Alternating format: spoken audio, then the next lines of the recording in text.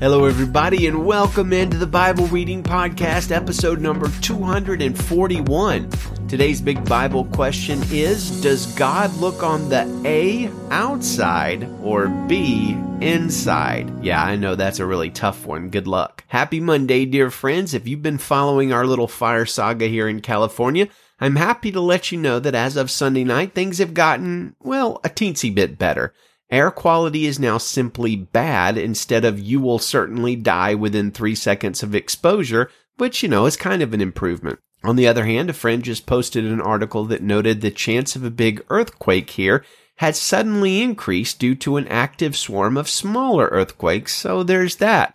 Well, I guess we could escape back home to Alabama, but unfortunately, twin hurricanes are heading towards, well, at least the south, probably not Alabama, but sounds pretty sketchy there too. Fortunately, the Bible doesn't say anything about earthquakes and storms and things like that, right? Right? Well, if the daily Bible podcast all of a sudden goes dark, I guess you'll know what happened, or at least have an idea.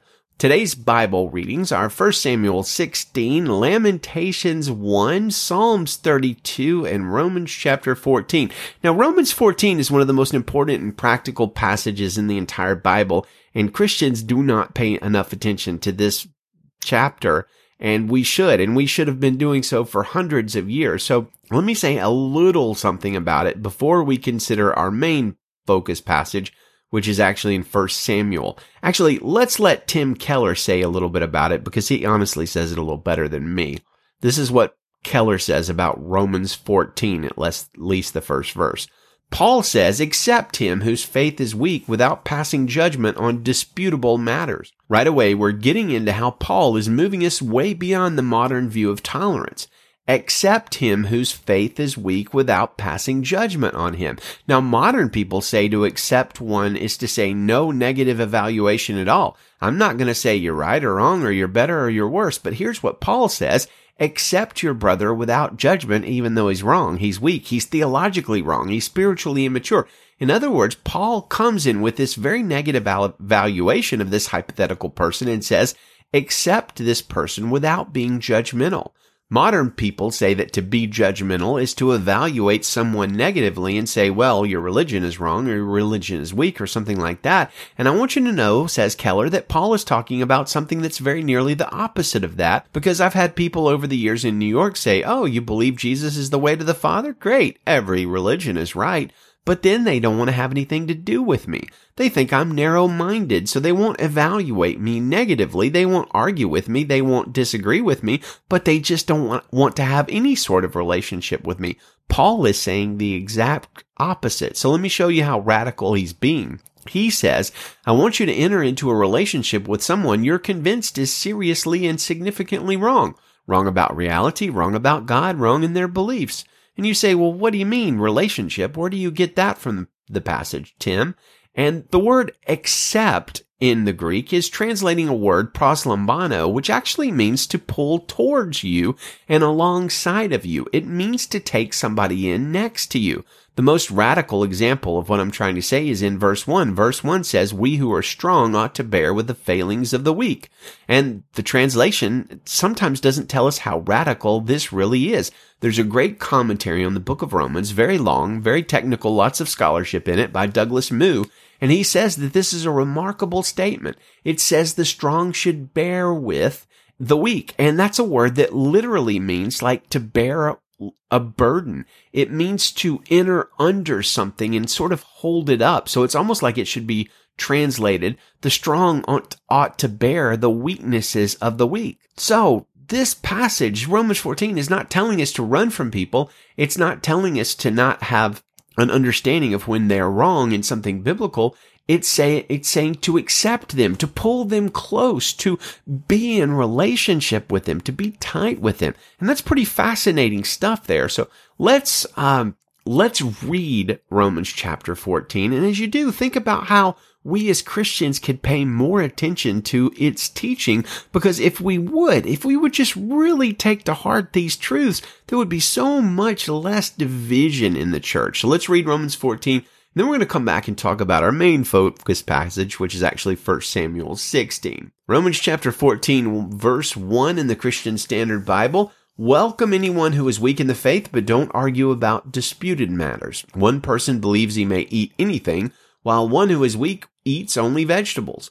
One who eats must not look down on the one who does not eat, and one who does not eat must not judge the one who does, because God has accepted him. Who are you to judge another's household servant? Before his own Lord he stands or falls, and he will stand, because the Lord is able to make him stand.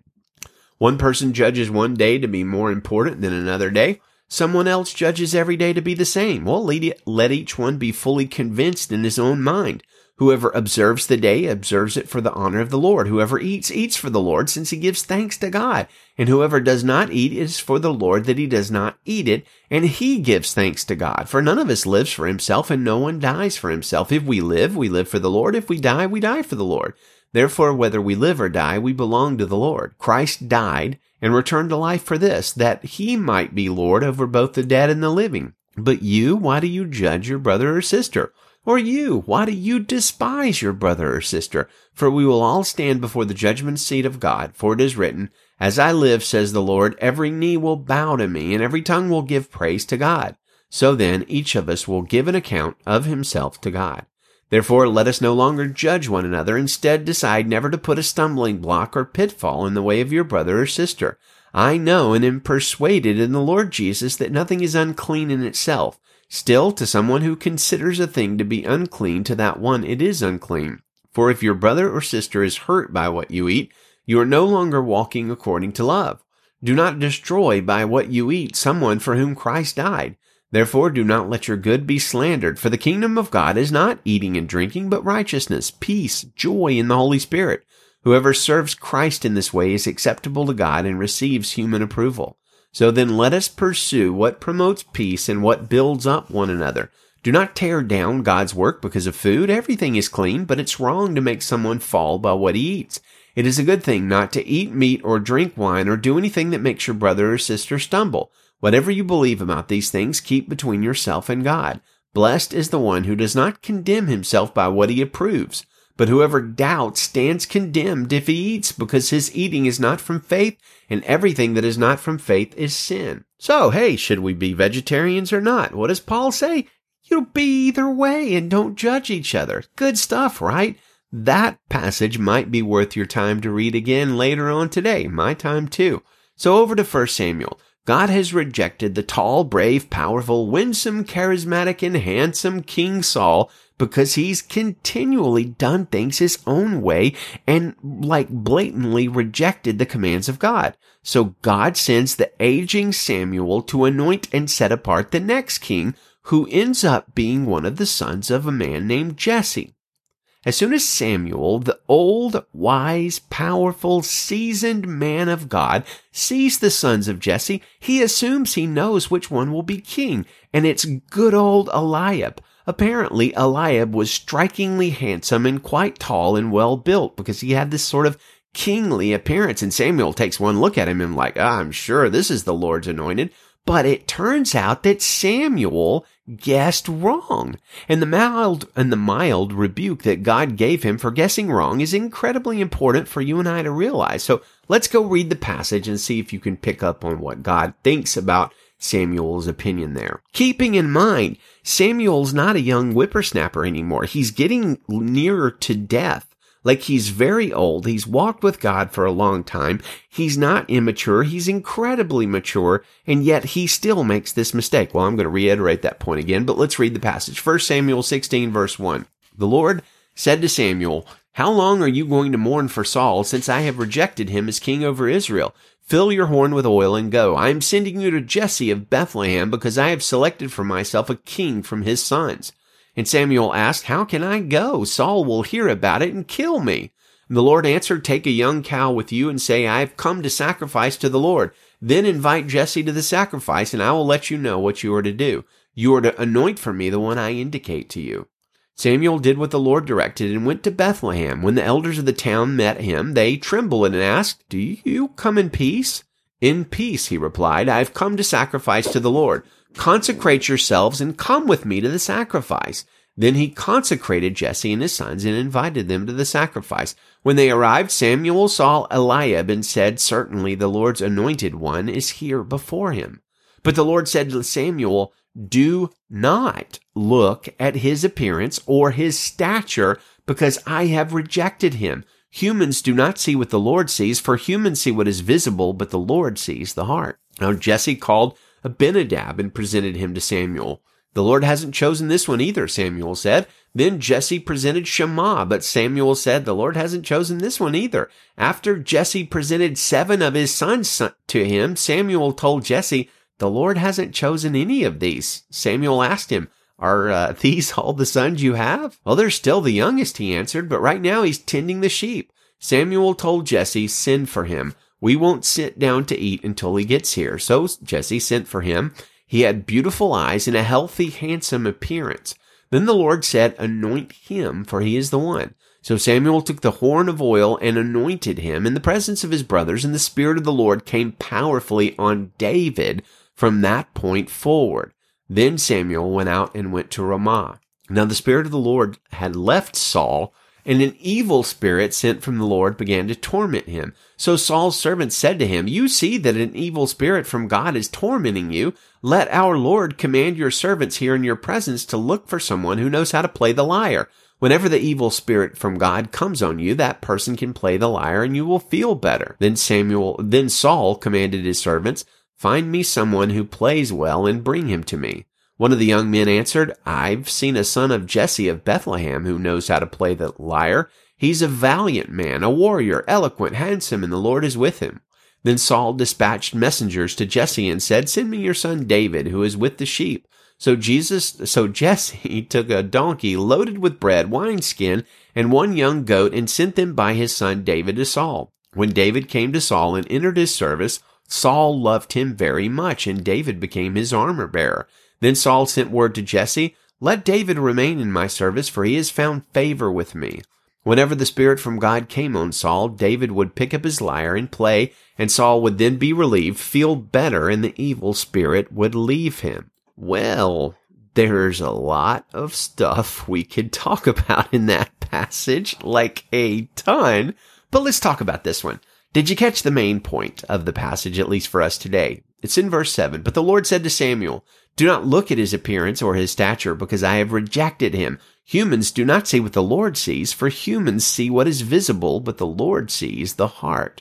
Now, if Samuel, the wise and mighty man of God, can make such a mistake like that, you can believe that you and I are extremely vulnerable to making that exact same kind of mistake too. So what does it mean that God doesn't look at the visible? God sees the heart. Well, it's a good question.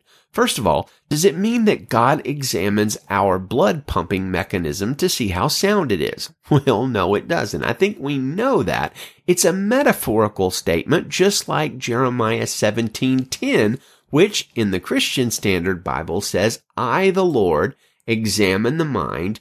I test the heart to give to each according to his way, according to what his actions deserve." Jeremiah 17:10. But now, if you were a Hebrew person and you were reading that passage in the Hebrew, you would immediately see something in Jeremiah 17:10 that those of us reading in English don't see.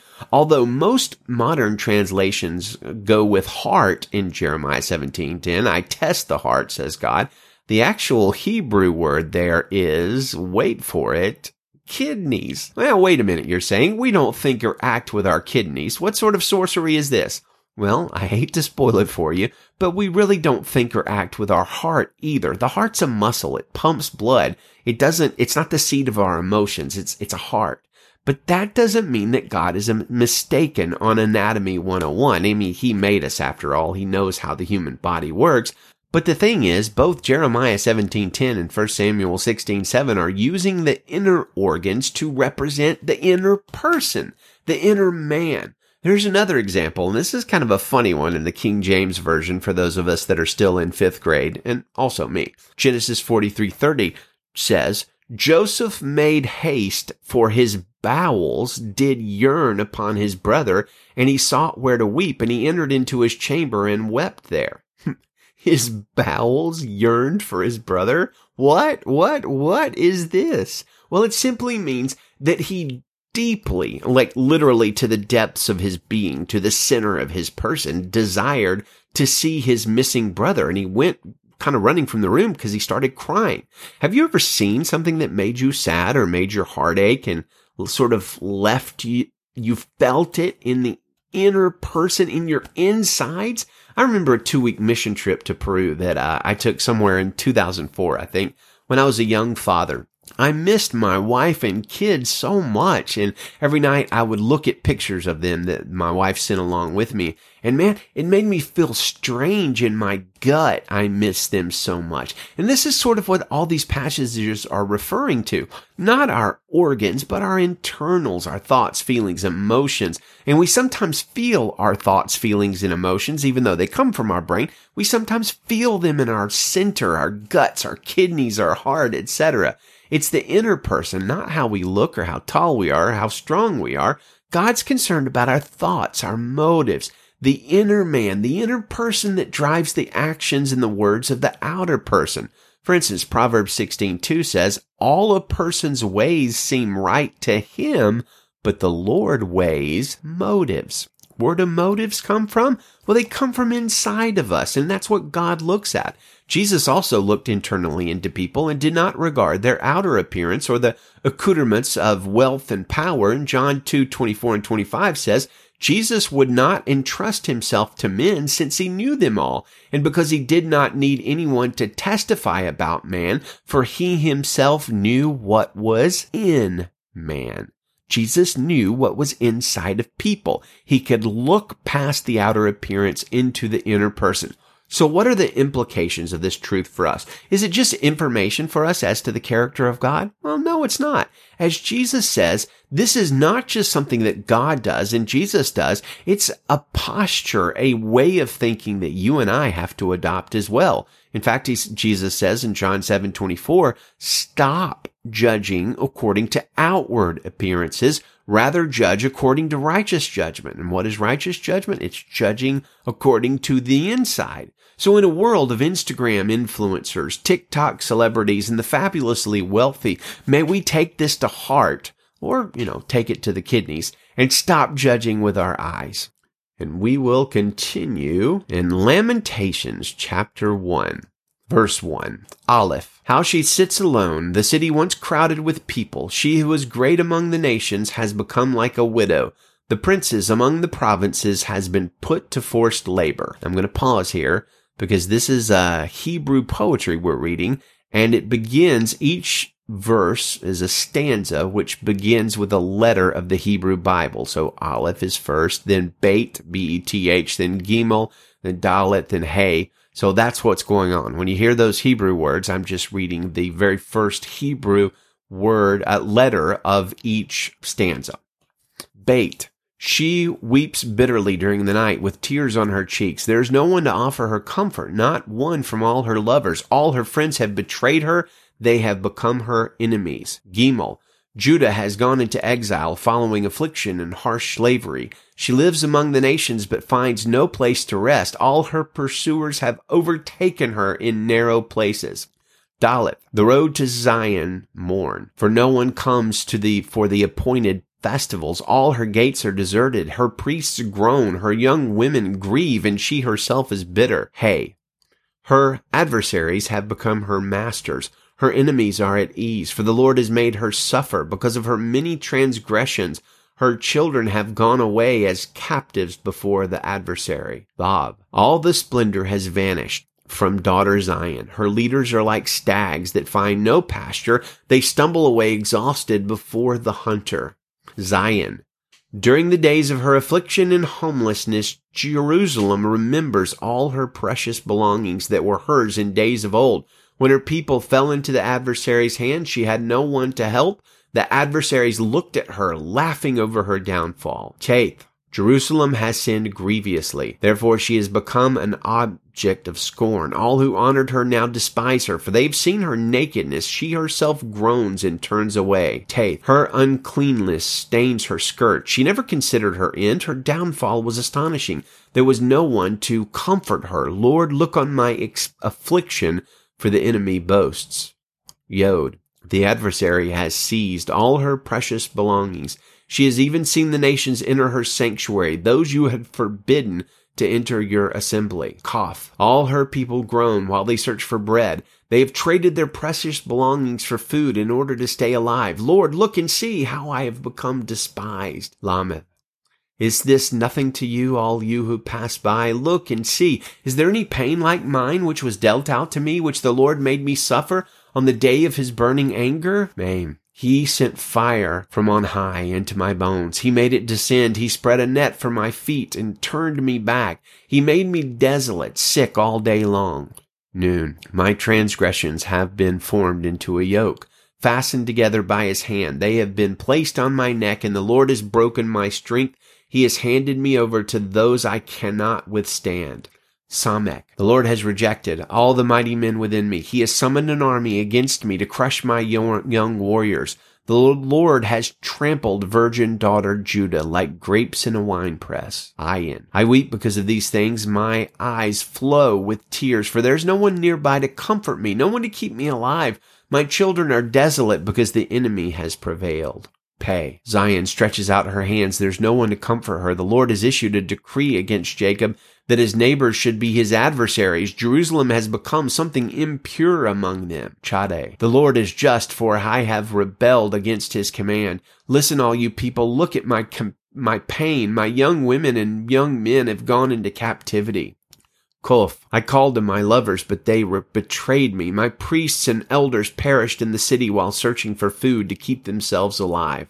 Resh. Lord, see how I am in distress. I am churning within. My heart is broken, for I have been very rebellious. Outside the sword takes the children. Inside there is death. Sheen. People have heard me groaning, but there is no one to comfort me. All my enemies have heard of my misfortune. They are glad that you have caused it. Bring on the day you have announced, so that they may become like me. Tav. Let all their wickedness come before you, and deal with them as you have dealt with me, because of all my transgressions. For my groans are weary, and I am sick at heart. Finally, Psalm chapter 32, verse 1. How joyful is the one whose transgression is forgiven, whose sin is covered. How joyful is a person whom the Lord does not charge with iniquity, and in whose spirit is no deceit. When I kept silent, my bones became brittle from my groaning all day long. For day and night your hand was heavy on me. My strength was drained as in the summer's heat. Selah. Then I acknowledged my sin to you and did not conceal my iniquity. I said, I will confess my transgressions to the Lord, and you forgave the guilt of my sin. Selah. Therefore let everyone who is faithful pray to you immediately.